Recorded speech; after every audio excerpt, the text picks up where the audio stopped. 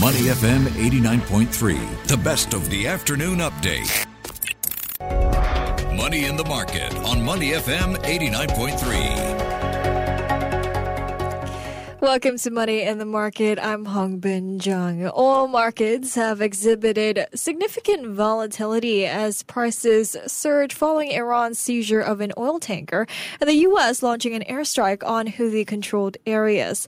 Now, this escalation of the Red Sea conflict has fed worries that the Israel-Hamas war could widen into a broader conflict in the Middle East, disrupting oil supplies.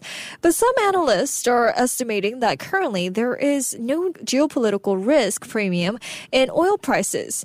So is the potential of the U.S.-Iran confrontation not adequately accounted for, or have traders perhaps become too complacent? Well, joining us on the phone today is Priyanka Sachdeva, who's a senior market analyst at Philip Nova. Priyanka, welcome back to the show. Hi, Hong Bin. Thank you so much for having me on the show.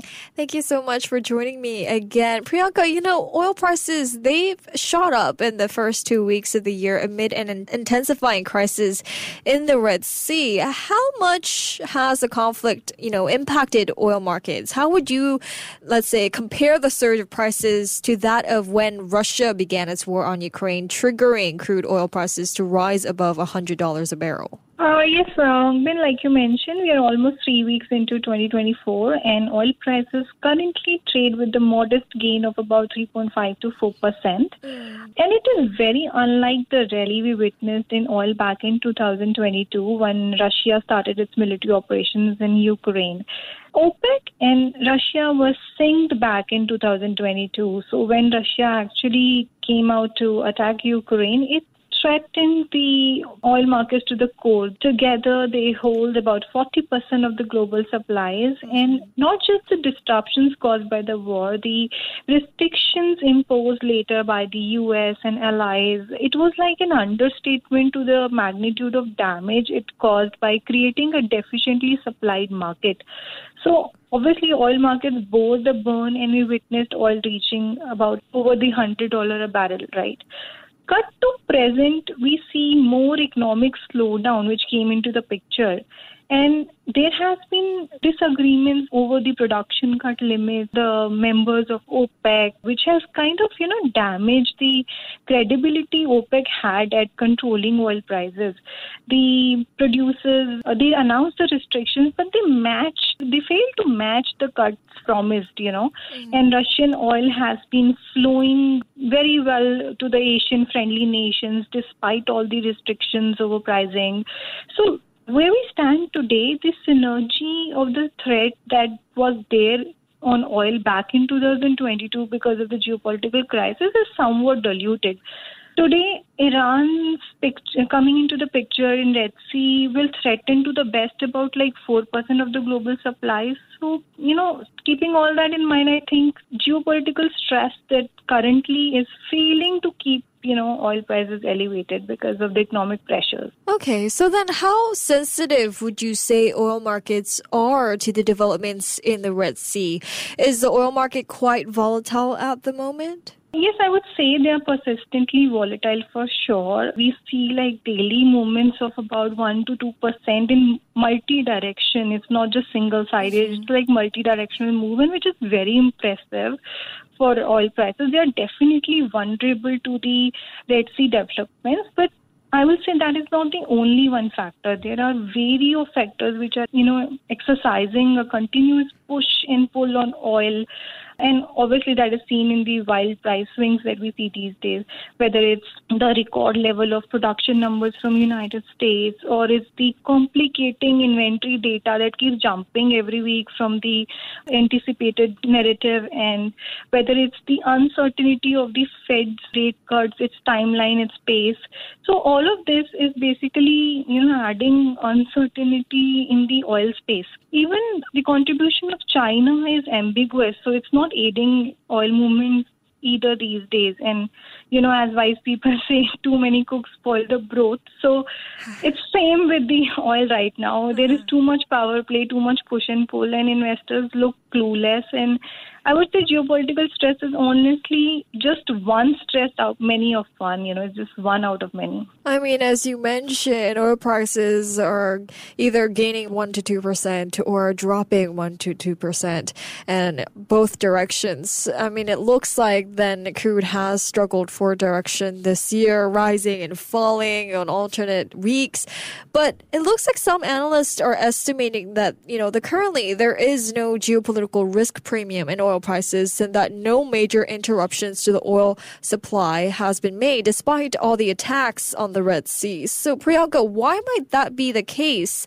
Is the potential U.S.-Iran confrontation, not adequately accounted for, or have traders perhaps become too complacent? Hongbin, oil is one commodity which is shaped by supply side narrative more, I would say, for the last 2 years. And that is perfectly justified given the fact that some producing nations have consolidated hold over the global supplies where the rest of the world is just a consumer. So it is justified.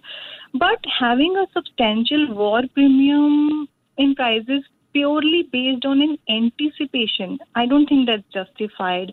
Industry numbers do point that yes, because of the US-Iran confrontation, the supplies are rerouted or there are delayed tankers or there is conflict. But the global flow of crude hasn't impacted as such. There is no actual damage to the supplies or there is no actually lost barrels. So why should there be a war premium to it? Oh, just because of the anticipation? I mean, where can we really negate the demand side of the narrative completely when we are pricing oil only based on an anticipation? So I think with the immense economic pressures which is threatening global oil demand right now, investors do need a concrete catalyst to propel prices further from here. It is currently adequately pricing in anticipation, and the real catalyst, which is the actual damage, is actually missing, honestly, for now. I see. Well, but of course, there are those experts warning the worst, saying that prices could change rapidly if supply is disrupted.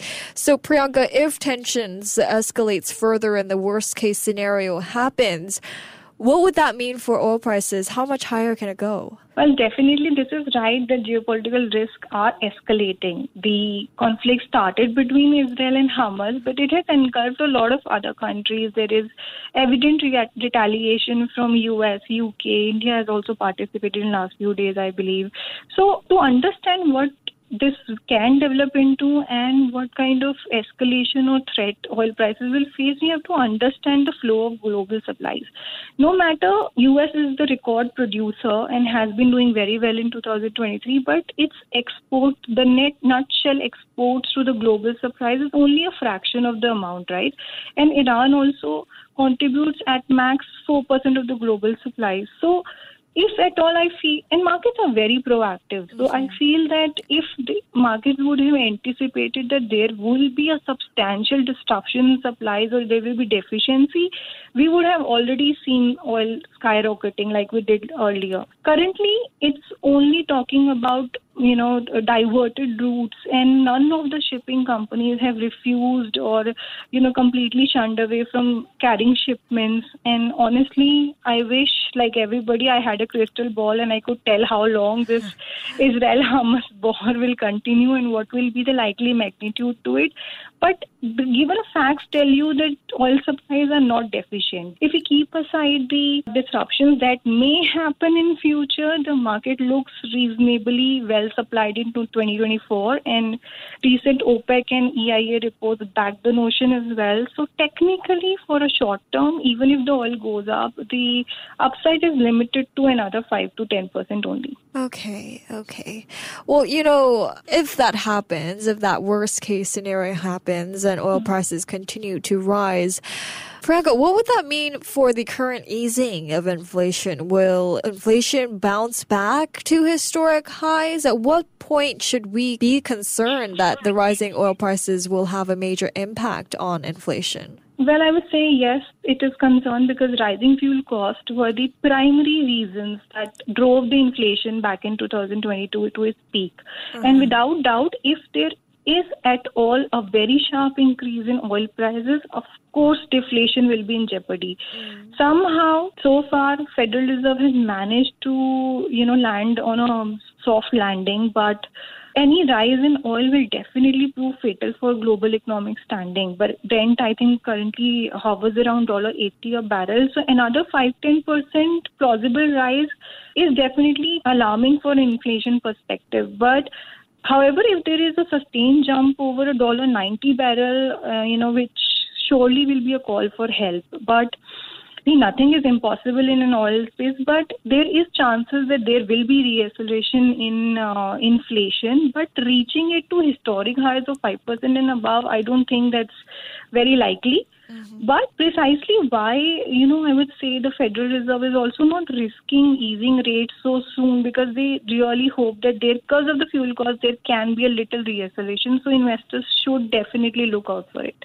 I see. Well, in fact, Red Sea risks could, push oil prices up as Asia feels the pinch of cargo delays and thus, rising costs.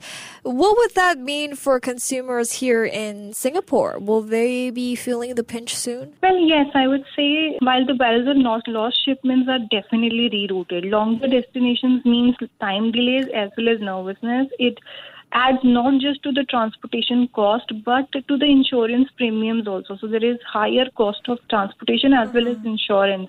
So what that adds to is probably a premium in the physical market space over the benchmark prices. The premium at which physical markets would try to procure oil would be definitely dealing at premium. And Singapore is highly dependent on fuel imports.